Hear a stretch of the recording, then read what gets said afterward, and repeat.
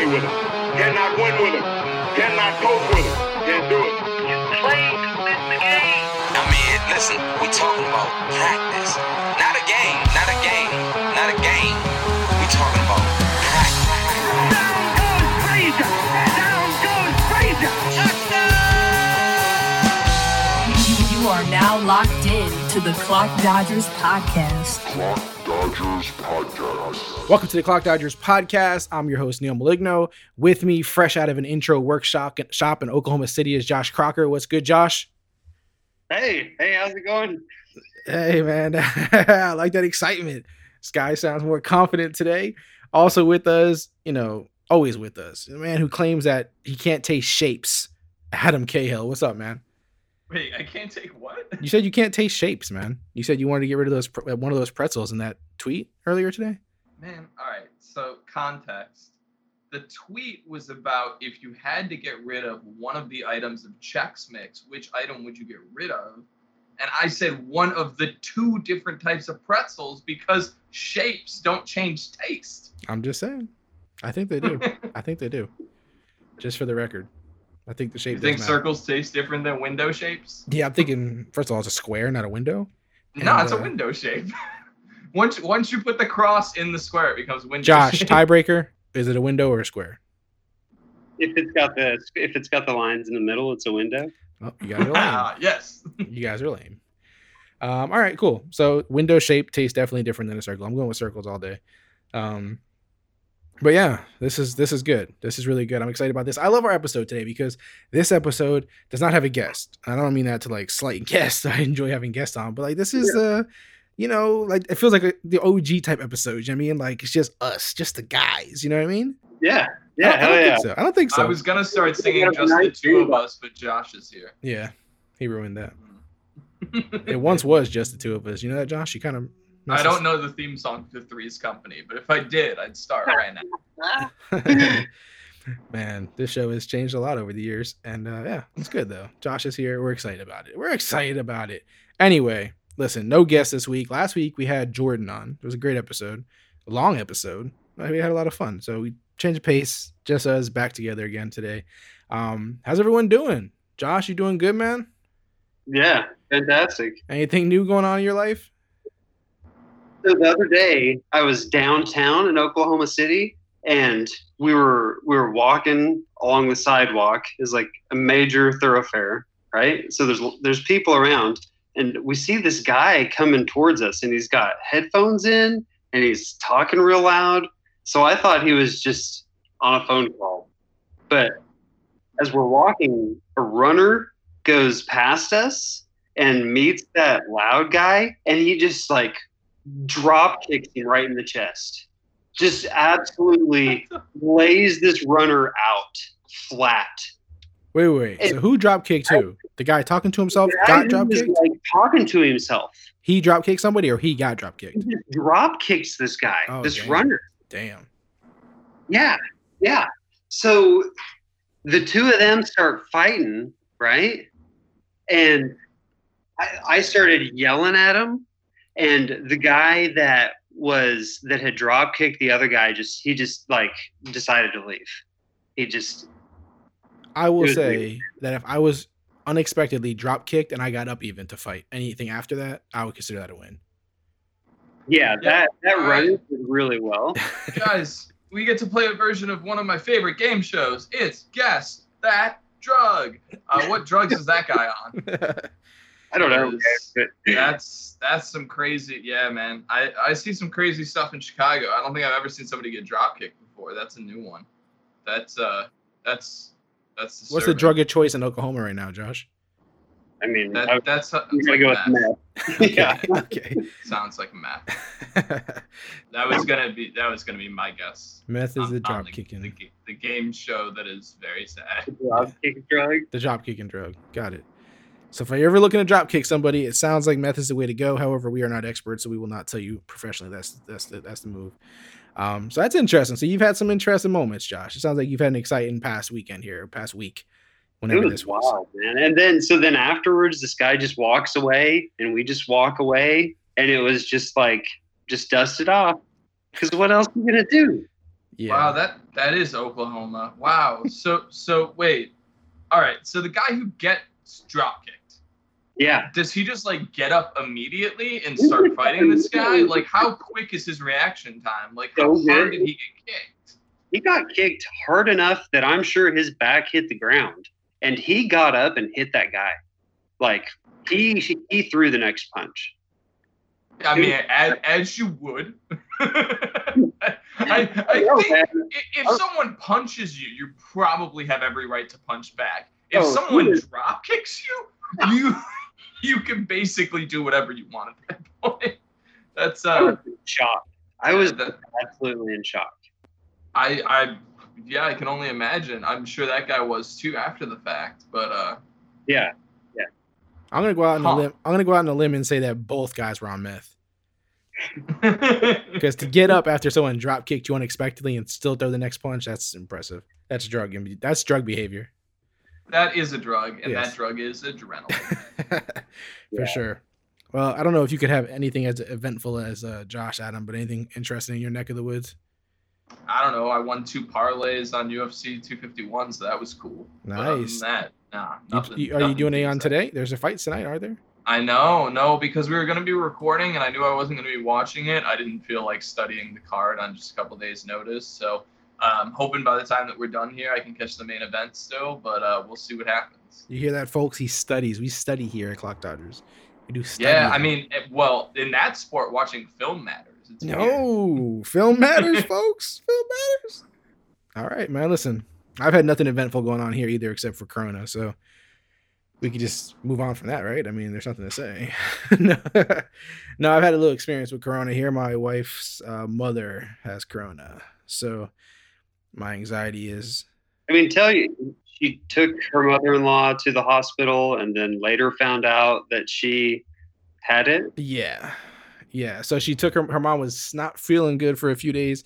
She had actually got tested for it because she got one of those pings on her phone, like saying, hey, you've been in the vicinity or something with somebody who has Corona or COVID, whatever. And so she was like, I guess I'll get tested, like that's what you're supposed to do next. And then I don't know if she was sick at that point. I don't think she was. And then got gradually more sick. And then she took her to the hospital, which I was like, I didn't know this was happening. I was like, come on, this could have been a better way to do this. I might want to call an ambulance. But, people don't want to even get in ambulances these days. And obviously, some people don't even want to feel like they have Corona. If they had it, they're like, I don't got it. It's not what this is, So she took her. And then after the fact, found out she had it. So now I'm at like crazy anxiety in my house. Because now I'm like, hey, my wife came in contact with someone with Corona. Now she's bringing it home. This sucks. But she's back there in her room. I've bolted it up so she can't. I didn't bolt it up. But she's in the back room and not sleeping in that room, not going in that room, trying to keep the kids away. It's crazy, man. It's like it's kind of impossible to do this the right way and keep it all, how you're told to do it. But we'll see how it plays out. She thinks she took all the proper precautions to not, get sick. She was wearing a mask, gloves, all that stuff just in case because she didn't trust her mom maybe having it. Her mom was wearing those things too. So hopefully everything's on the up and up. Definitely could use any positive vibes here. But yeah, her mom, I mean, I think she's already, I don't want to say she's doing better, but she left the hospital. She didn't want to stay there. So I guess it's a good sign that she had that choice. So, we'll see how it all fares. But yeah, that's what's going on in this household today. It's a lot, man. We'll all be, thinking about you guys. And I mean, obviously at this point, I just wish your mother-in-law the best. I mean, it sounds like obviously if they were able to release her, that's a great sign in regards to where she's probably at. So, I mean, it's a scary thing because we still don't. I don't know about you, but I don't feel like I have a clear understanding of how it impacts people on an individual level, and it seems to be pretty random. So yeah, I mean, all you can do is take every precaution and hope for the best. And I mean, it sounds like you guys are doing that. So just you'll be in our thoughts, and just keep yourself as safe as you can. For sure. Yeah, really like turn the world upside down for a couple of days. I mean, obviously have to move differently now, even until she gets tested to find out to make sure she doesn't have it or whatever. But like, it's just kind of, you got to move differently. And now she can do less. I have to do more. And it's just like everything kind of, it's just kind of weird walking in my house with a mask, like in certain rooms and stuff. I'm afraid, like, put a mask on. So it's crazy. And, she thinks she's fine, but I don't want to catch this shit for nothing, man. Well, let's definitely hope she is, man. Definitely hope she is. How long ago did she last become in contact with her mother? Like 2 or 3, I think 2 days ago.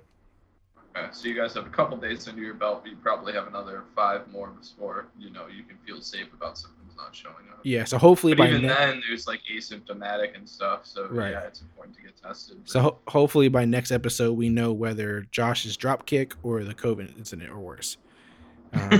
We'll have an update for you guys. But other than that, guys, let's get into some football. We've been focusing on Scott Fishbowl because that's what's been happening a lot, obviously, for us and for a lot of the listeners. Actual football is, news trickles in here and there, things happen, but the Scott Fishbowl is a thing that, we're super into right now. Dynasty football, obviously, for those who are playing year round like us too. And there's value here in redraft as well. But we want to kind of focus this episode on the Scott Fishbowl because all 3 of us are done. Last I checked, I'm in one of the group chats for Pick 12, and some of them were still going. So there's some leagues that are still going, which is crazy to think about. But I guess there's been people with busy schedules or just taking really long to draft. But we want to talk about some of the stuff we did, some of the players. We're going to kind of talk about more so the players, though, because I don't want to get too into our team specifically because, I don't know, you don't want to just talk about yourselves, even though everyone can relate because they have players on their teams. But let's just talk about more of the players that we got and how we feel about things, not necessarily our team specific. We'll start with trust issues. Josh helped out a lot here on this whole show list that we have today. So shout out to Josh for a lot of the assistance on this one. The first one we have here for trust issues. What was that? Travis Kelce outscores Dalvin Cook just in total points. So Travis Kelce outscores Dalvin Cook. Raw season total points. Trust issues or trust? Who wants to go first here? Josh, do you want to go first, or Adam, do you want to go first? You know what? I'll jump in. Okay. And again, this is Scott Fishbowl scoring, right. Correct? Important. All right, yeah. So I think this is a super interesting question because, just from a points per game standpoint, last year Dalvin Cook was at 22.3 points per game, and Travis Kelce, where were you, bud? He was just below that, I thought. I've got it just here, but I don't have the same numbers. I failed the world. Well, I've got 21.1. So yeah, they were super close.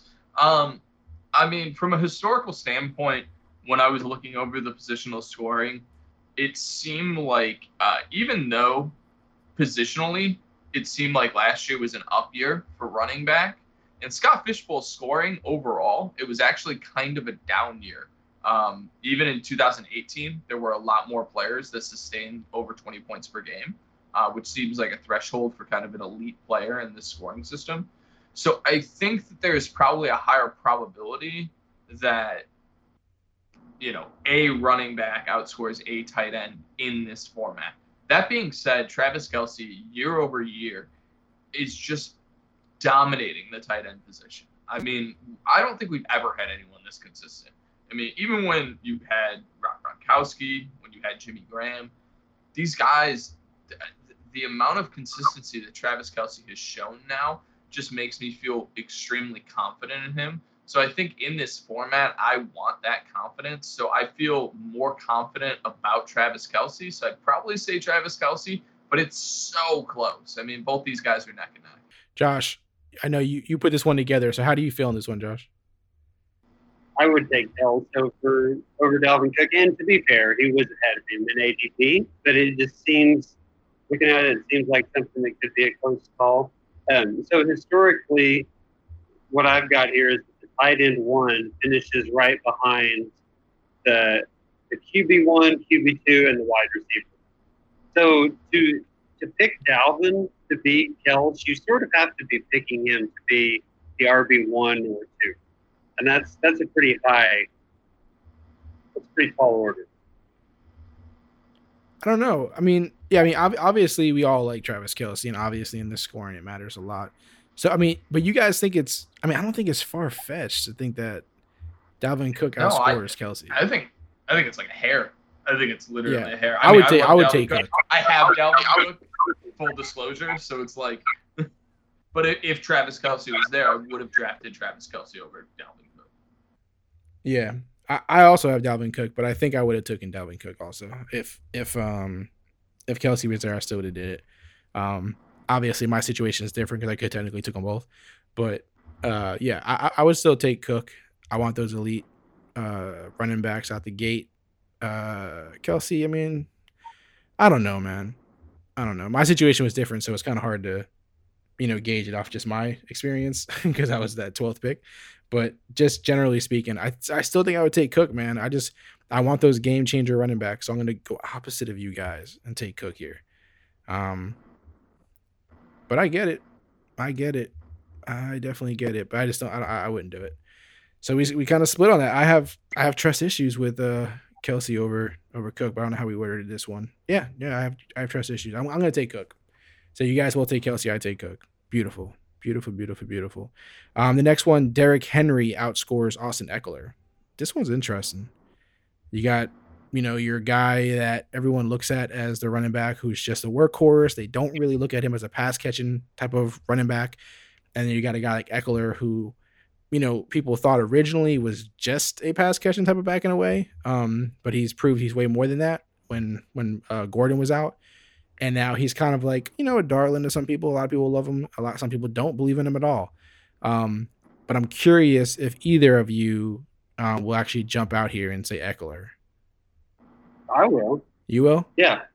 I'll say Austin Eckler. You have two efficiency queens here, right? And Derrick Henry is the team efficiency queen. And Austin Eckler, his efficiency is based in things that are more repeatable because they're more local to him. It's about his efficiency in the passing game. And I would just be more willing to bet on his ability to repeat that compared to Derrick Henry's bet, which relies on Ryan Tannehill and some other situational things. That's fair. I don't know, man. That is a So if you had to pick one thing that is going to push you from Eckler to Henry, you're saying is what? I think that Eckler has unique and repeatable skills that are more compatible with today's NFL. And I think that Derrick Henry, he's clearly a unique athlete, but I don't think that he can move a team the same way a player who plays in the passing game can. Am I going to agree with you guys on every one here? Adam, where do you go on this one? Nope. Well, I'll at least disagree because okay. I mean, to me, it's a question of sustainability, and I don't know. I mean, there's a couple offenses that I struggle with the consensus perspective on right now, and the Chargers are a huge one. I feel like people don't think that they're going to miss a beat in their passing offense from what they were with Phillip Rivers. And Austin Eckler, I mean, he's not a running back. I mean, traditionally, he's a guy who's maybe going to top out at 150 carries. I mean, it's just not his style. So when you are betting on him as a top 10 running back, you're betting on his passing efficiency. And I mean, last year he caught 90 passes. I don't know if Tyrod Taylor how are they going to get him that sort of volume? I don't see them being as successful as a passing offense this year. So for me, I have more concerns about the sustainability of how Austin Eckler produces in that offense. Whereas Tennessee, I mean, they just locked down Derrick Henry to a huge contract after locking down Ryan Tannehill to a huge contract. They know what they want to do. They are dedicated to using him as the focal point of that offense. And the guy is just he is the definition of a workhorse. The second they start passing the ball to Derrick Henry, he is the RB1. He is up there with Christian McCaffrey.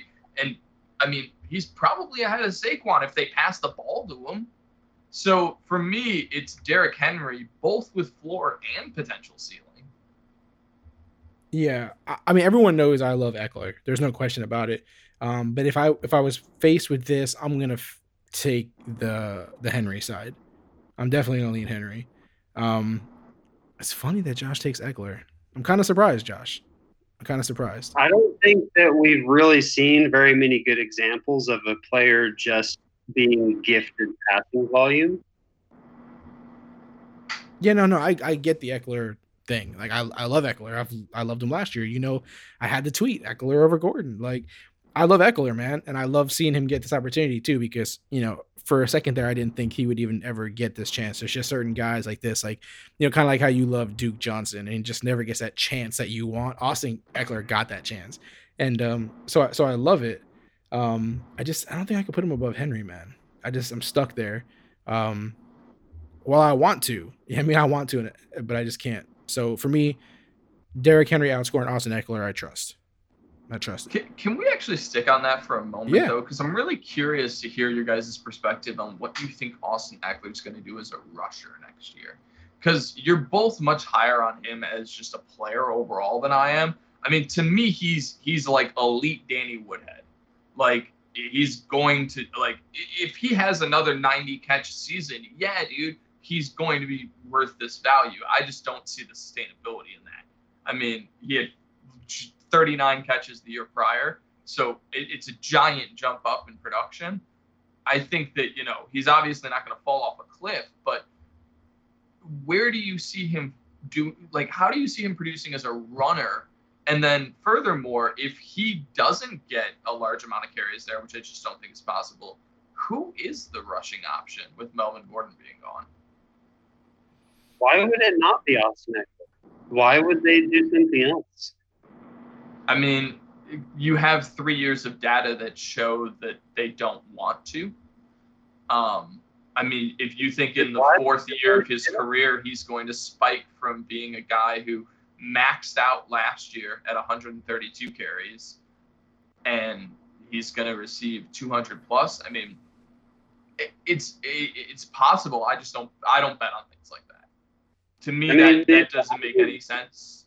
But if 132 carries makes a top 5 PPR back, like, I don't really care how many carries he gets this year. But that's not what did that to him. It was the 90 catches and the 900 yards and the 8 receiving touchdowns, which I don't think are sustainable. Well, the touchdowns are debatable for sure. Like, that could easily fall down. But he's also playing 0 games with Melvin Gordon this year.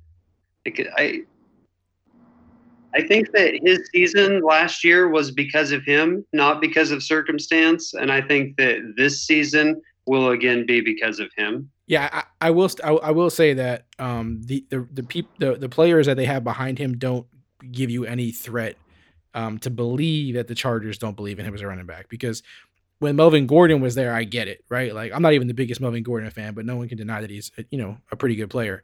When you got guys like Justin Jackson and Kelly, you don't feel like, oh, they're definitely going to push Austin Eckler out the way. Like, you know, I just feel like those are guys who are going to give him a breather and be the change of pace and whatnot, maybe a goal line guy, however you want to look at it. But to, you know, even if you don't believe in Eckler, even if you don't believe the Chargers don't believe in him, like, well, what are they going to replace him with? Unless there's something that's going to happen that we don't know about yet. You know what I mean? Yeah, I mean, really, that's my big question. And I guess from Josh's perspective, it's, you know, they think that he can handle the volume and they're going to give it to him. I don't see that looking at how they've used him historically and even how they used him last year when he was hyper efficient. That being said, when I look at the rest of the options in that backfield, I'm only left with questions. And right. The only answer to those questions is they think this guy's a workhorse. But everything about him says that he hasn't been. That's not to say that he can't be, which I guess is Josh's perspective. I just think that's a really crazy thing to bet on. I think if I'm betting, I don't want to be paying the value, which essentially where you have to draft him or where you had to draft him in the Scott Fish Bowl, you're basically paying for him to be a workhorse of sorts. Right. He's going around those guys that are really fringe workhorses. workhorses. Right. So besides my point that I don't believe in the guys behind him, also Josh's point is he doesn't care if he's a workhorse. He thinks that he still can put up workhorse production without workhorse carries.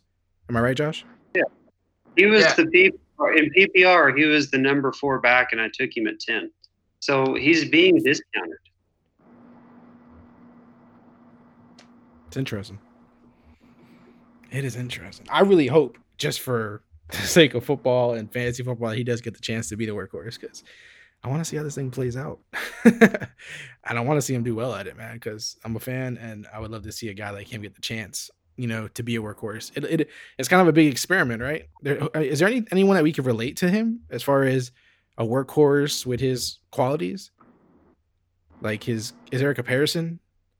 I mean, Christian McCaffrey seems like a reach. I wouldn't really put him in that group. I mean, I can't think of a single player historically that has had 3 seasons of a sub 150 carries and then all of a sudden gets 200 plus out of no. Like that's why I struggle with him. Is because I don't see how that.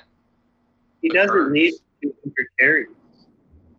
But that's what I'm saying. I think that he does, because I don't see how that offense is going to translate to the passing efficiency they had last year with Phillip Rivers. I don't see that, dude. Tyrod Taylor is not going to come in and throw the ball 90 times to Austin Eckler. He's not that quarterback. So I don't see how he produces in that way. Personally, I just don't see it, unless he's given a workhorse role and starts running the ball at just a much higher clip. And I don't think it has to be insanely high, because he's still going to catch 60, 70 balls. Right. So more than likely, if he hits 200 carries, I mean, just based on volume alone, he's going to have some really nice production. But 200 carries for a guy who last year hit his career high over the course of 3 years at 132 carries, I mean, that's a huge increase, man. You're talking an increase of 50%. I just don't see that. I hear you, man. I think the point that the Chargers might miss a beat with Tyrod instead of Rivers could be fair. Like if the offense just contracts overall, then that's a fair point. But I'm excited to see what they can do with what they've got. I think it could be a very exciting offense. All right. Well, we see where we all stand on this as far as Adam saying, for him to believe in Eckler at the place he's going at, he feels like he needs workhorse carries. Josh and I disagree with that, but it's not that Adam's saying he's bad. He just would like to know what's happening with those carries, because if it's not for those carries, he's concerned about the placement of them. Which is all fair. It's all fair, and I'm sure people are on both sides of that with us. Let's move on to the next one we have here. Trust issues. DJ Moore deserves a 3rd-round pick. Trust or trust issues? Adam, jump all over this. All the trust issues in the world, because we're talking Scott Fishbowl format. And this guy, I mean, he had an ADP of wide receiver 45.6, which would be like mid-4th round. So 3rd round wouldn't be like a crazy reach. It's like a round reach. Personally, I mean, DJ Moore from an historical age standpoint, I mean, he's everything you could ever want in a prospect. My concerns are, I mean, it's actually really similar to the conversation we were just having around Austin Eckler in the Chargers offense, which is my concerns are around Teddy Bridgewater and that Carolina offense. Everyone seems to love this offense. I mean, if there is a Arizona Cardinals of this year from a how people feel about them, or even like a Cleveland Browns of last year or years past when Baker came in, I mean, that seems to be the fantasy echo around the Carolina Panthers this year. Everybody just loves their playmakers. I mean, people are talking up. I mean, obviously, Christian McCaffrey is the number 1 overall pick. DJ Moore is getting pushed up draft boards. And then literally, Teddy Bridgewater's getting pushed up. You've got Curtis Samuel getting pushed up. I mean, Robbie Anderson gets pushed up. There's just every one of their options is getting pushed up draft boards. And I'm not as confident. I think that Teddy Bridgewater is a dink and dunk quarterback. I think that DJ Moore will rack up a ton of catches. I mean, I could definitely see him getting as high as 100 catches. So that in itself might be how he produces his value. But as far as like that overall offense being super productive, I'm more skeptical. Now, Josh, you're the DJ Moore guy. You're the guy who did pick him in the third round. What do you say to what Adam just said? I just kept looking at these wide receivers going up the ranks, and I just kept having to say, well, I'd just rather have DJ Moore. And so, like, I wasn't trying to get as far out on this limb as I could. I was just trying to make what I felt like was a sound decision. And DJ Moore is a player who has checked every box coming up along the way, still has a ton of upside, and he's not being drafted where I think he should be. And do you think the third is where he should be, or do you think he's better than that? Yeah. Okay. No, I think that's like fair price. I think that when I drafted him in the third, I had a tough choice to make between him and Godwin. And by the time I got another pick, I did not have any of like my third or fourth choices. So it was DJ Moore then or never. And I got the guy I wanted. Yeah, I mean, that's fair. I know we talked about this on the podcast last week, right? This is when you were faced between a guy like Julio Jones or him. And Jordan gave you a lot of crap. We all kind of did about you taking DJ Moore over Julio. See, when I face a situation like that, then I say, I don't want DJ Moore in the third because I want Julio over him. But it just depends on, what's happening. Did we see where he went in the Scott Fish Bowl mostly? I saw him in the fourth and fifth. Fourth and fifth? Yeah, his ADP, like I said earlier, was 45.3, which would be mid-fourth round. Okay. I mean, obviously, it just looks better there. Third round is just you saying you like him a lot and don't want to not get him. It's not as far apart as what people think it is. So, like, for example, Julio Jones in 2019, he was 18.3 points per game. Okay. And he's kind of a late career player. DJ Moore in 2019 was 15.4. So he lost about 2.5, 3 points on him. Okay. But just based on the history of players who have had very similar seasons, and then looking at the next season after that, they're going to get somewhere between 10 and 16 points per game, both of them. Looking at RotoViz's historical projection machine, like Julio comes out a little bit higher. Like instead of 10 to 16, he's maybe 12 to 17. But Julio also comes with a lot more downside. Yeah, it's definitely interesting. I mean, I'm definitely not as high on DJ Moore, but, it's like a historical breakout. I mean, what he's doing at his age is phenomenal.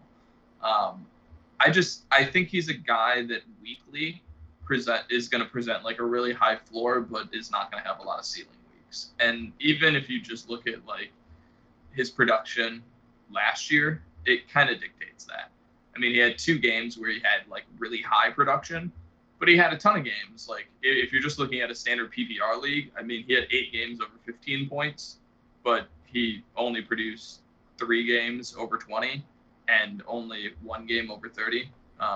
So like for me, if I'm drafting as a wide receiver 1, I just want a guy who has more like huge week upside. And maybe that comes from drafting a ton of best ball and often drafting specifically for guys who have those huge spike weeks. But for me, I've always just found that that's really an effective way to approach redraft as well. And just like around where he's going, I'd rather have a guy like Kenny Golladay, who I think just presents a greater level of upside. But yeah, I mean, I don't think it's far off. Yeah, as far as from a trust issue standpoint, I don't have an issue saying trust. If it's just a guy, that you love for whatever reason. I mean, I took Chris Godwin in the third as my wide receiver 1. I'm not sure how much people love him more than DJ Moore. I mean, like, I don't know. You know, he has Mike Evans there. He has Tom Brady, all this kind of stuff. I mean, so if I'm in love with Chris Godwin and I'll pick him there, then I understand your love for DJ Moore and picking him there. You know what I mean? So I think that's where we can leave the DJ Moore situation. I did add a couple of trust issues here that I just want to touch on really quick with you guys. The first one is Jerick McKinnon will play a full season in 2020. Trust or trust issues? Trust issues? Obviously. Come on, bud. Nah, I can't do this, man. You just like want to believe. You might as well have also said Josh Gordon is going to play a full season. Like, come on. I mean, I hate to be a downer, but he just historically doesn't. I don't know. I'm one of those people too who say that, like, you know, the injury prediction stuff is a lot of hooey and nonsense. But there are certain guys where it's just like, it's gone on so long that it's hard to see at this point in his career that he plays a full season. But maybe. I mean, I hope for his sake it happens. My guy Jerick McKinnon took a pay cut. San Francisco still gave him a shot. They're still giving him a shot because they love him. He's looked great in those videos. He's looked great in that video, those workout videos. No, I'm holding out hope, man. I'm holding out hope. I'm going to continue to hope. You guys know I'm a guy that believes, man. I want to see him play, man. I want to see him do well. We had those little flashes, so brief, that I just want to believe. I'm sure Josh is in your boat, even though he'll believe in a guy like Duke Johnson, but won't give my boy Jerick any love. But I want to believe in Jerick, man. I'm all for it. I'm here. I just think that he probably only plays a full season if he's taking like 20 snaps a game. Man, Jerick McKinnon was Austin Eckler before Austin Eckler. Let's just, you know what? Like that's pretty much fair. Let's just be honest. Let's just call it what it is. Just call it what it is, guys. I want to see it, man. I'm just not betting the mortgage yet. The last trust issue that I have here is when someone tells you their dog doesn't bite. Trust or trust issues? Oh. Trust issues. My dogs usually do pretty well on that. I'm not gonna lie. I'm not gonna lie is what I said last week for this. But seriously, I have people come to my house sometimes and my dogs are out and I go, oh, don't worry, they don't bite. And I hate being the guy that says that because as soon as I say it, I go, oh God, I hate when people say that. But at the same time, they do pretty good. I have faith in them. So, but yeah, generally speaking, when someone says that, I'm like, yeah, okay. I'm glad you feel that way. I'm not taking the chance, but I was just curious where you guys were at. Neither one of you were like, I don't give a damn what dog it is. I'm trusting it. Some people are like that. You can just tell. Like I went over to a person's house. It was a group run. I'd never been there before. I'm walking up their driveway and their dog is going nuts and she's holding this dog by the harness. But like you can tell that the dog was not making "I'm gonna eat you" sounds. It was just like it wanted to be petted. You can just tell. Is it petted or pet? Petted. Okay, if you say so, teach. I will say that I don't know if you guys ever had them in your area, but one time I got out of my car and someone had, I guess, one of those invisible fences. I don't know if it was an invisible fence or just two really dogs that follow directions, but they had these two massive dogs in their yard, and I got out of my car and they just started barking and like running towards me, and I was like, oh, I'm dead. I'm fucking dead. And then they just stopped, and I'm like, what? I'm like, is there one of those invisible fences here, or are they just like super protective and they know their space? I'm like, that is crazy. I thought for sure I was gonna like die. I'm like, I'm caught in the bad spot here. And they were massive dogs and they looked super mean and they were barking as soon as I got out of the car. And I was like, how did they stop like that? I'm like, there's no way they're trained like that. There's no way they had that self-control. But yeah, it was crazy. That's probably an electronic fence. I was envious of that. I was envious of that house. I was envious of their dogs and the control and the protection. But yes, move on. Don't trust people who say their dogs don't bite. Let's go on to rank them. Rank them. We have the first one here, best value. Again, guys, these are coming out of Scott Fishbowl. That's where these landing places and stuff are coming out that we're trying to relate these to. Tyler Boyd, who was wide receiver 21 in 2019, at wide receiver 33. Is that my pick? I think it was yours. Okay. Yeah, I got Tyler Boyd, so that's probably mine. The next one we have here is Kirk Cousin, was QB 6 at QB 10. Who got him? Josh? That was me. Okay. And Edelman, wide receiver 5 at wide receiver 26. That was probably Adam. I also got Edelman too, but that was probably Adam. So best value if you have to rank these, Adam, where are you going? Well, I think that's interesting because if you put mine on there, that means I probably got Edelman later than you did, which means it's a better value and you drafted him. So I got to put Edelman at the top. But Tyler Boyd is literally like right there. For me, I think Edelman just has more historical consistency, but that historical consistency is based around Tom Brady. So I don't know what that offense is going to look like and how Julian Edelman is going to be utilized. And I am a little bit fearful that the transition might cause him to not be as big of a focal point. And Tyler Boyd is more on an ascending offense, especially with Joe Burrow going there and his prospects literally being sky's the limit. I mean, that guy just, I think we forget. I honestly, drafting best ball, it looks like people forget. He destroyed college football last year. He maddened college football last year. I mean, he was a video game out there. And people are drafting him in like the 13th round, 14th round of best ball drafts right now.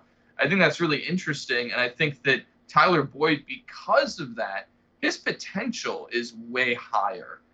Where Edelman, I mean, I don't know.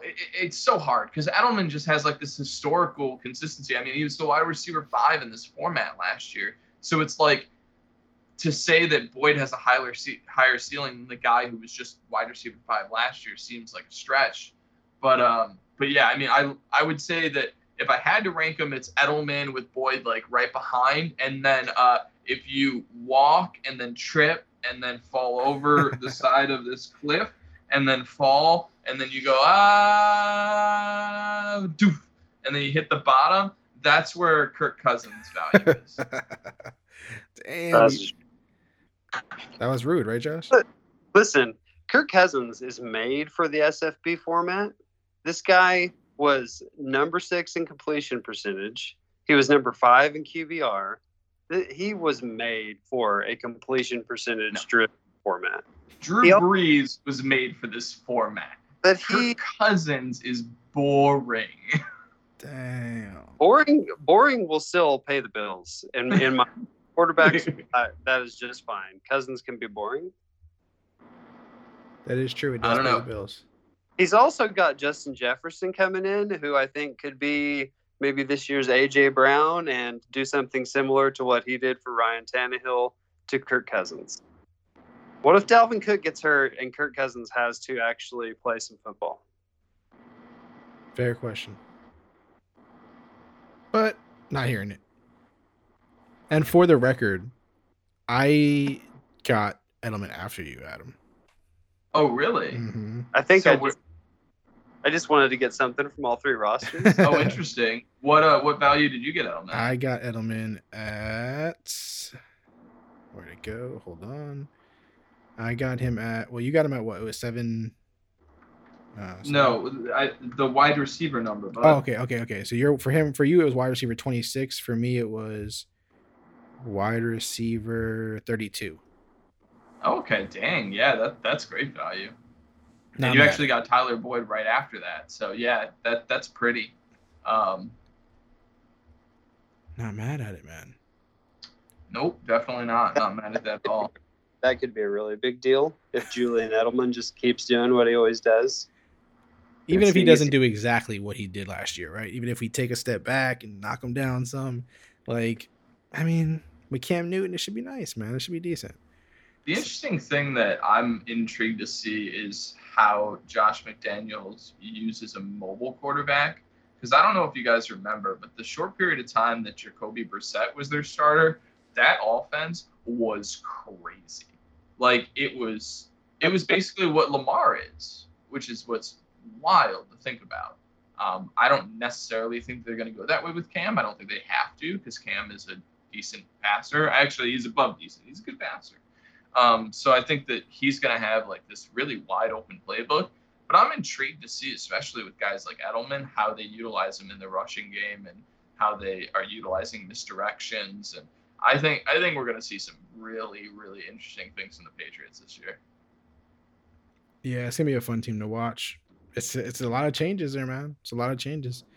We'll see how it plays out. It's going to be hard for us on these, probably with our own players, to go against ourselves, right? But yeah, you'd think. so, all right. Biggest reach is the next rank 'em, and we got Dobbins at running back 29 in the 7th round. We have Waller at tight end 5 in the 3rd round, and we have Ryan Tannehill at quarterback 15 in the 5th round. Josh, we'll let you start this one, man. The one that I'm the most worried about there is probably Ryan Tannehill, because I'm just not sure that what we saw last year is the real Ryan Tannehill. I would like for it to be true, because that means that A.J. Brown is also a real thing. But I'm still nervous about Ryan Tannehill.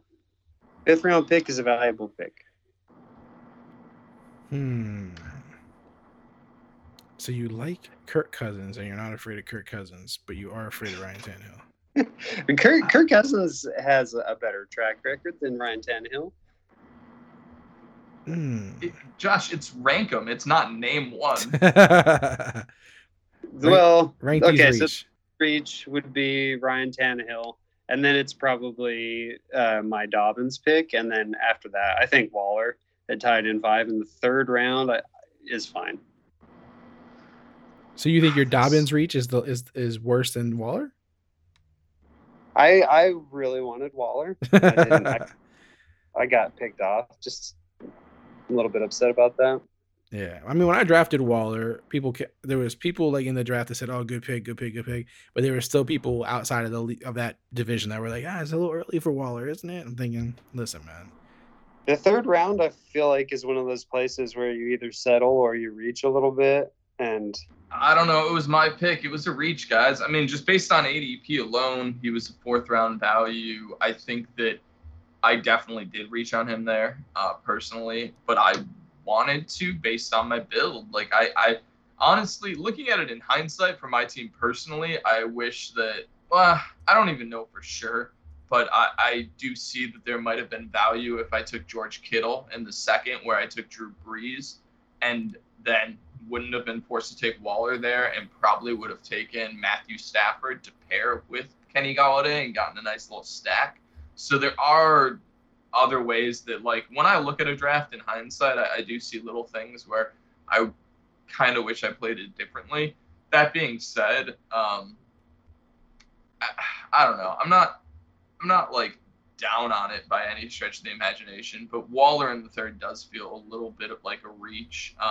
Dobbins, he's one of those guys that I think presents a lot of upside, but I think that's if you think Mark Ingram's dead. He's over 30, so for fantasy, maybe he should be, but I drafted him, so I'm going to pretend that he's not. But yeah, for Ryan Tannehill, QB 15, to me, that's perfect. That's exactly where he should go. And Dobbins at running back 29, you're pretty much getting that value already baked in. It's a RB3. You're not really going to get him much lower than that. So to me personally, I'd actually say I don't think any of these are reaches, because mine would be the biggest reach. Yeah, I mean, I took Waller early too, man. I mean, considered, like I said, I took him at 4-1, I think. So not far behind you, No, I took him at 3-11. So no, yeah, you basically did the same thing I did. So, yeah. And remember, I picked back to back, and I knew my picks wouldn't come back around for a while. So I was like, I'm like, at this point, I either get the guy I love, or I'm gonna basically not have him. So, sure, you could play with fire when it comes to these guys, kind of like, Josh's DJ Moore, these kind of guys. Like, it just depends on how bad you want guys. And in a league like this, man, you might as well get the guys you love. I mean, like, there's just so many different ways this is happening, being played out, and it just doesn't even matter at that point. Like, if you got a guy you really love, and you're like, his value is really next round, or whatever, and you're like, why do it? You know what I mean? Because if I didn't take Waller there, I would not have got him, and then I would have been pissed. So it is what it is. Both of you guys, if I'm not mistaken, took him at tight end 5. There was just one draft that was running a little bit hotter on tight ends. Just like I had to take, I took Austin Eckler in the 2nd, but I took him at RB10. And I think RB10 probably doesn't go at 205 in every draft. Yeah, it's crazy. I mean, he was tight end 5 in every draft. The problem is that some people got him in the 6th round. I mean, there was some people got him tight end 6, tight end 7, but like, we got him early compared to considering the field. Like we got him early compared to a lot of people. But then again, there were people. Yeah, that's the wildness of the Scott Fish Bowl, though. Every draft is so drastically different. All you can do is really just focus on your draft and how like it ebbs and flows. Yeah. All right, let's move on to the biggest problem potentially here. We have Terry McLaurin as your roster as wide receiver 2, Austin Eckler, who we talked about earlier, as your running back 1, or Will Fuller as a weekly start on your roster. Like I know, Adam, we talked before this. You don't really feel like there's a major problem here. If you had to rank these, is it rankable for you, or do you just feel like none of them are a big deal to you?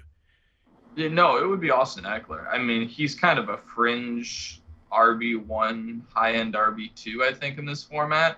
I mean, that's kind of how he was drafted, too. I mean, he went as the RB12. So I think that if he was your RB1, I wouldn't really feel super great about it because all the things that I outlined before that you guys can go back and listen to. Honestly, though. For me, he'd be at the bottom of this list, or he'd be the biggest problem. So I guess he'd be at the top of the rankum list for this category. Then for me, it becomes Terry McLaurin as your wide receiver 2, or Will Fuller as a weekly starter. To me, there is no such thing as a weekly starter. Like unless you're drafting them in like the first 3 rounds, the likelihood that you're going to start them every single week is so crazy with how many injuries occur and how much people disappoint and how much production is related to matchups that I hate that kind of thought process. For me, Will Fuller is just this crazy upside play that is going at a really nice value this year. I mean, they lost DeAndre Hopkins, and it has not really affected where Will Fuller's going in drafts. He's kind of going as like that low-end wide receiver 2, high-end wide receiver 3, sometimes a wide receiver 4. In fact, I do want to check while I'm saying this where he actually did go in Scott Fish Bowl ADP, because to me, he just presents crazy upside. So he went on average as the wide receiver 35, so almost as a fringe wide receiver 4. So for me, I just think he produces this crazy upside. I mean, I think that it'd be foolish to say that Terry McLaurin even has the level of upside of Will Fuller, just based upon the offense, the quarterback, the historical production there. I mean, you don't have DeAndre Hopkins now. That's a huge, huge hole to fill. If Will Fuller stays healthy, I mean, the sky's the limit with that guy. Did you just slander Terry McLaurin for Will Fuller? Yeah, I mean, if you like, I'd probably take Terry McLaurin before Will Fuller in drafts, but the reason for that is because of his like consistency, and because that's where you have to draft him, where Will Fuller right now is going so much later.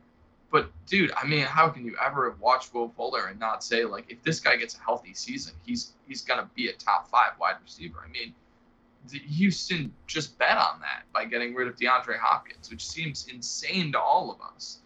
But if Will Fuller ends up being like Chris Godwin was to Mike Evans last year, I mean, are we all going to look back and go, man, no, we're actually going to still think it was idiotic to get rid of DeAndre Hopkins. I can't believe I just kind of even like went down that rabbit hole. But yeah, in all reality, that's going to be an idiotic move regardless. That being said, it does open up this huge window of opportunity for Will Fuller, and I don't know. I love the ceiling if he seizes it. Yeah, I mean, I'm a Will Fuller fan. I've had him in dynasty leagues forever. I keep on holding on to him as things tragically fall apart every year. But for me, and I'm rooting for him, and I would love for him to do great. He is my biggest problem on the list, though. The problem is I like all 3 of these guys, and so Austin Eckler as a running back 1, whether or not he gets those 200 carries or not, to me isn't crazy out of this world. Terry McLaurin as a wide receiver 2, I love it. Obviously, I drafted him.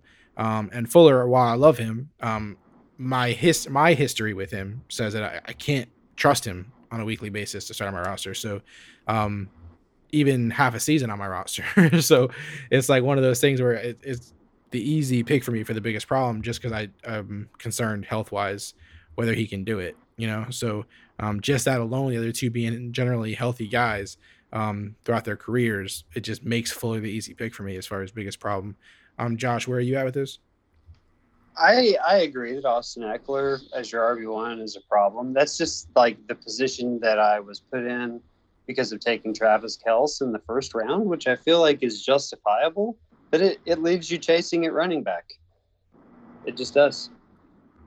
For sure. I mean, like you said, when you it's what you had to do. It's hard to point. I mean, if you didn't take Austin Eckler there, like what else would you have done? Right? I mean, well, I felt like I had to take Austin Eckler, and I'd rather have Austin Eckler than like Miles Sanders, Josh Jacobs, Aaron Jones, Kenyon Drake. I'd rather have him than all of those players. So that's how I ended up with him. Yeah, no, I'm with you on that, over those guys. Adam, would you think you would have went Eckler too if you were in Josh's shoes at that point? I wouldn't have, but I wouldn't have, it wouldn't be that much later in the draft that I'd be looking at Eckler. I think he was a third-round pick, and I think that's probably about where I'd have him.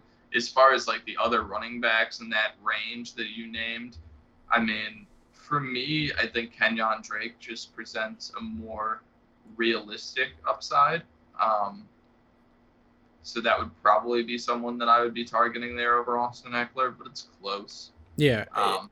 Probably not going to be drafting running back there. I think for me, there's just more dramatic teardrops where once it falls off at running back, I'm just not targeting running back for 2-3 rounds probably. There's just so much wide receiver talent that to me, it's not worth taking the risk. Yeah. No, I definitely agree with you there. I've done that in the past in Scott Fishbowl and kind of let running backs fall. It did turn ugly at some points, but I definitely hear you on that. And totally unrelated, but when you mentioned Kenyon Drake, I just feel like he's still not getting enough respect, man. I feel like people are still missing the boat on this guy.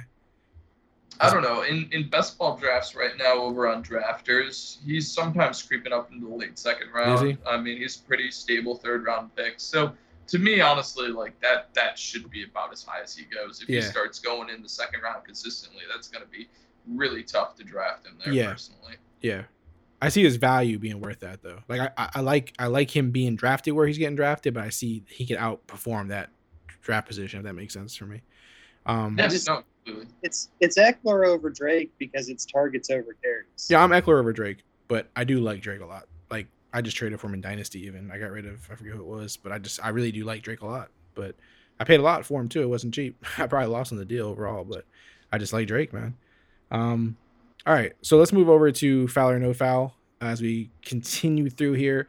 The first foul or no foul that we have here is Derrick Henry's contract is worth it for a running back with his ability. Foul or no foul, a very contentious topic as fantasy Twitter crawls into the fetal position to see a running back get paid all this money with all this wear and tear. He can't possibly be worth it, right, guys? Derrick Henry, he's one of those guys that I don't really like betting against. I mean, when it comes right down to it, I'm gonna bet him behind Austin Eckler.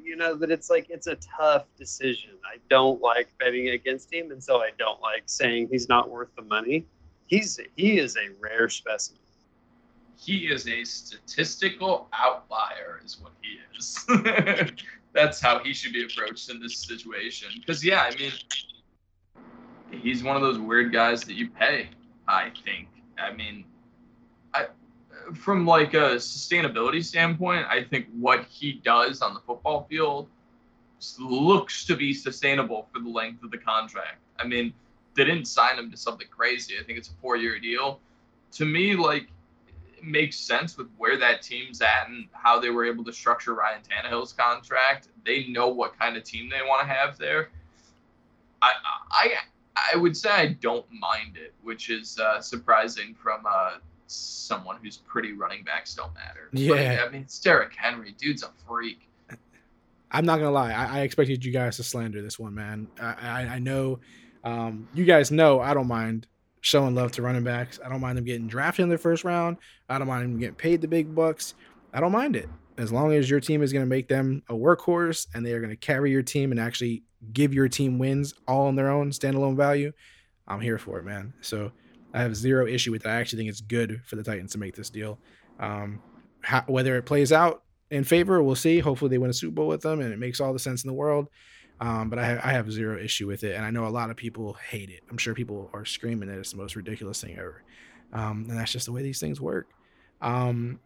Speaking of contracts, I could be totally off. This could be totally make no sense, but I'm kind of curious what you guys think on this one. Not getting a new deal will affect Dak's performance this season, foul or no foul. And I say that because just recently stuff came out that they were trying. He wanted a deal before this thing just closed off. And his brother said, I seen someone say his brother was upset on Twitter or something. So my feeling is he did want a new deal, of course, and they didn't get it done for whatever the reason. And I'm just curious if you guys think that will affect Dak's performance this season, foul or no foul. Yeah, no foul. I mean, I think that these type of things typically don't have much of an impact. I think this is a rare circumstance, though, with everything that's going on with COVID and the situations around the season. Like, if they play, we have no idea what it's going to be like, what the conditions are going to be like. And guess what, man?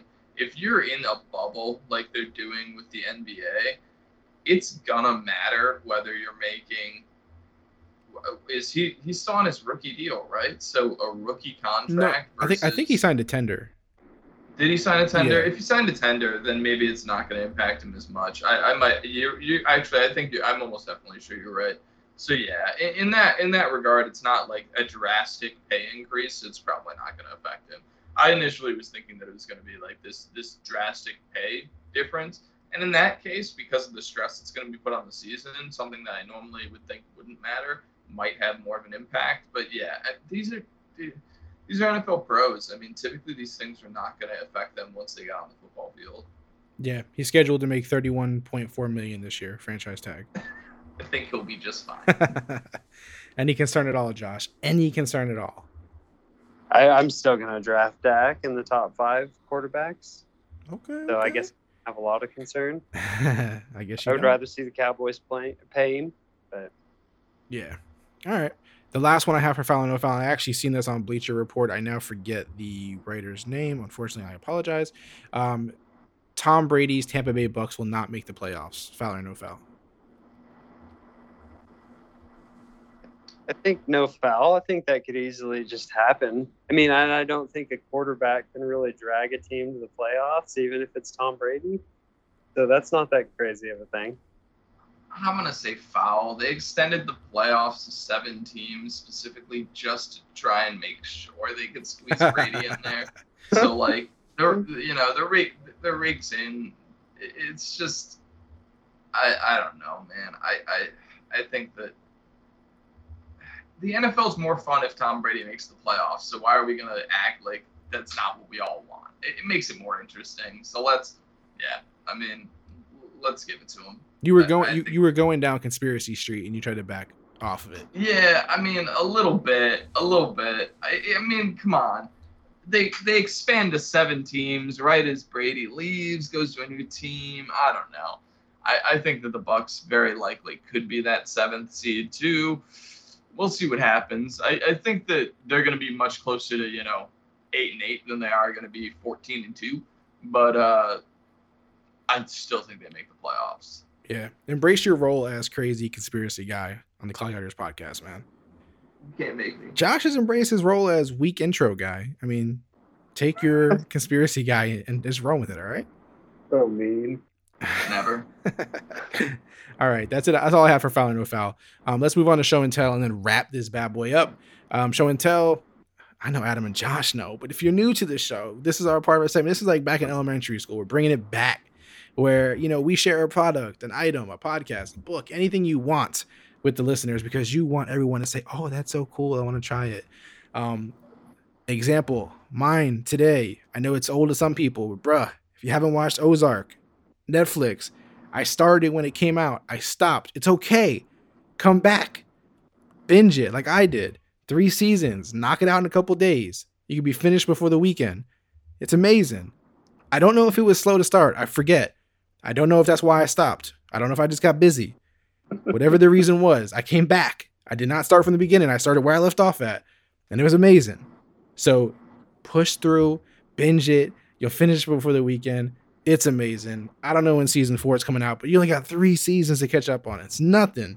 It's nothing. It's a great show, great cast, great story, great everything.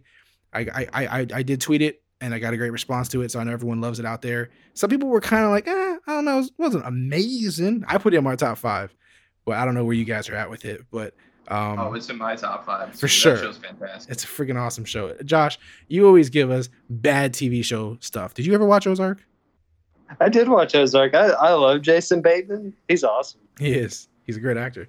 So yeah, it's a great show. So anyone who hasn't seen it definitely should see it. I don't know when season 4 comes out, but I'm already amped up for it. Did you know that season 4 is going to be the final season? I don't know if they announced it at the end of the show, because I think it came up when I watched it. It said season 4 will be coming or something like that.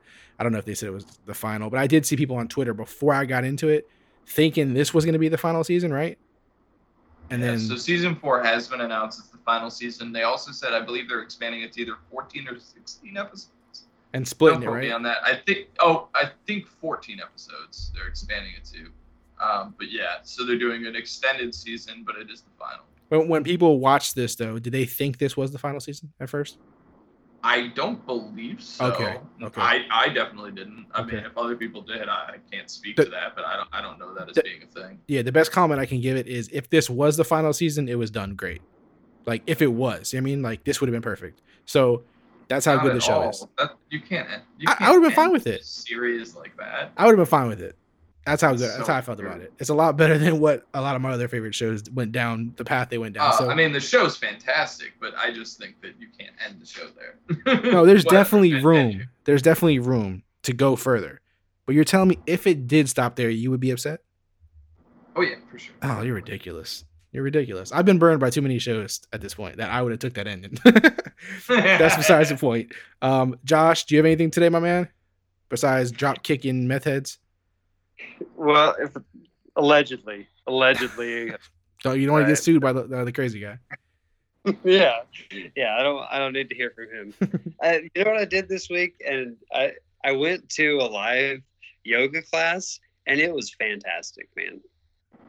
More people should get out there and do that. What does live yoga class mean? Are they? You know what I mean? Like, you actually go to it. Isn't that what like everyone an does? in-person class. Okay, so in-person class. Yeah. Okay, gotcha. I didn't know what live meant. You are the worst person to have on a podcast right now, dude. You're just out in public all the time and encouraging people to be like the rest of our states or anything like your COVID positive, mind you, governor, who is just letting you guys do whatever you want down there. Listen, as I'm sitting here in the house, anxiety through the roof of Corona. My state is like the 4th largest of countries. My state is if it was a country. Everybody just go do yoga. Just go be in a hot, confined environment together. Just go ahead. Go do some hot yoga together. Jesus Christ. In this time, we're going to get canceled because Josh is going to get Corona. Listen, live yoga quickly turns to dead yoga right now, Josh. Please do not tell our listeners to go do live yoga. You find a place. You find a place that's being safe, that's got their class numbers down, and you go and you don't worry about it. Folks, we are canceling Josh ourselves. Please, no lawyers contact us. Nobody cancels on your channels, on your networks, on your social media. We will cancel Josh on our own. Josh, Adam, we can't let this go on any further. Please give us. The New World Order does not involve yoga classes. It doesn't. All right, Josh. Adam, give us something so we can get past this guy telling people to go out in public. You know what? I don't think I ever have made my little show and tell be about fantasy football, but I'm doing it this week. I'm really going to give a shout out to Drafters Fantasy Sports and their best ball tournaments, or tournament. Right now, they're only offering the one. Each time one fills, they're offering another. This is now the second one that they're offering, but as far as like what a contest could be for best ball, they really did exactly what quote unquote best ball community was asking for. I mean, you've got a contest that has a really relatively low buy-in. It's a $5 buy-in, 100 max entries. So even if you wanted to max enter this like it was DFS, you could do so, and it would only be $500. It's nothing insane. And they're giving away a $50,000 guaranteed prize pool with a $10,000 grand prize. Like the pay structure is really flat across the board, which is something you don't often see in contests like this. And honestly, from an interface standpoint, I was someone who used the Draft app a lot in the past 2 years. It was a really great and convenient app that was so popular that FanDuel bought it. That being said, Drafters has really filled that hole in the space, and I just started using it about a week ago, and I've done half a dozen drafts or so far. And I think it's extremely user-friendly. It's really easy to set rankings. It's really easy to use both on your phone and on desktop. And yeah, I mean, I've been really happy with it, and I obviously want to see it be able to continue because I'm a huge best ball player. That's really the majority of what I like to do for fantasy. And these best ball contests, these like tournaments, have been something that have been really exciting in the past few years because they do offer that, huge grand prize potential, which typically best ball is just kind of churning out a profit. So yeah, I mean, it's a great contest. It's a great site. And I think that they, could use all the promotion possible. And who knows, maybe if we keep talking about them, they'll give us some money to talk about. I was just going to say, hey, Drafters, that's your first one. It's free. It's on the house. After that, we're going to need you to slide some dough in our pockets. No. Hey, man, if it's a good product. A free yoga class? Free yoga class? No, you don't get those. We actually need you to be arrested, if you want to be honest. Not a free anything. You're not getting out of jail on this one, buddy. The Gestapo need to come out. Yeah, somebody needs to pay Josh a visit. There were masks. Where's the thought police when we need them? Josh, I cannot believe you do this stuff, man. Josh is just out there living life on the fucking It's edge. good for you. Now you say it's good for you. Again, Josh is not a doctor. These are not professional. Seriously. These are not professional opinions, folks. If you want to find Josh on Twitter because you want to hate tweet him, get him banned from Twitter, anything at all, you would find Josh at JC Crocker. Correct, Josh? Yeah, that's correct. Is there anything besides live yoga endorsements that you would give them at Twitter, Josh? No, it's mostly just yoga talk. And inside jokes that nobody gets. Inside jokes. That we want to be outside jokes, so download the podcast more. Adam can be found at the other FF guy, where he basically monitors Josh's tweets. Just for the record, everyone, it doesn't have a question mark at the end of it, regardless of Neil's inflection. Because I'm not really sure if you're the other FF guy or not, just not sure. But it is he's basically just a monitor. Those hallway monitors when you were in elementary school? He's that for Josh's Twitter. We just make sure he doesn't get out of line. Adam busts it, sends it over to me. We delete it. We get it taken care of. You can find me at Clock Dodgers on Twitter, Instagram, all those kind of things. Yo, man, we love Twitter. We love interacting with you guys. Send us questions. Send us anything you want. We will talk about it. We will debate about it. We will have lots of fun on it. If you have a guest that you want to see on the show, send recommendations. If you want a guest to return to the show, let us know. We got a bunch. We got a bunch of I almost forgot this. We got a bunch of reviews on Apple Podcasts, which I want to make sure I read these before we jump off of here, because I did mention on Twitter, guys, I always ask for reviews if you can give them, because it helps the podcast grow. It helps listeners. If you're a person and you're just looking through the list, you're looking up fantasy football, you come across Clock Dodgers, you're like, what's this about? You look at the reviews, and if they see your review and it's nice and beautiful and positive, they go, you know what? I'm going to give that show a chance. So I did reach out on Twitter and say, hey, we're looking to hit 100. That's like the goal. That's the milestone. And of course, a lot of awesome people who follow the Clock Dodgers handle, who listen to the podcast, who, we support, and vice versa. They support us like crazy and we love it. They were kind enough to go on there. So we were trying to get 100, which we only needed 1. And more than that came through. So we're over 100 now. So I just want to shout out these people really quick because they did go out of their way to do this. At Justin, actually, what's his Twitter handle? It may be the same exact one, but if I can give their Twitter handles, if I remember them, I'll try to do it. The first one was at JustinFF_. He's on Twitter. He said, This is an entertaining and informative as you can get. You get to hear real inside stories and get to know the guys on a personal level. This helps you open up your mind to their facts and sometimes opinions. Just don't listen to yoga opinions. Shades. I'm not sure which one this was on Twitter. I don't think it's the same Twitter handle. He said, worth your time for sure. If you're into fantasy football, even a little bit, great advice, excellent guest, and a host who tactfully speaks his mind. I'm hoping he's talking about me. We have, Definitely. yeah, I hope he's talking about me. He could be talking about you and thinks you're the host and you're not. Josh doesn't have tact. That's true. Unless you're a Kirk Cousins fan.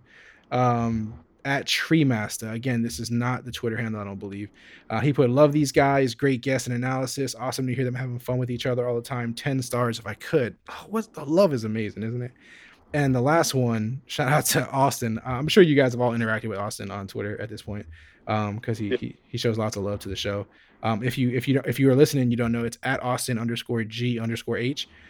He's already given us a review, but he knew he needed to get to 100. He knew it was a goal. He knew he wanted to support the show at the highest level he could.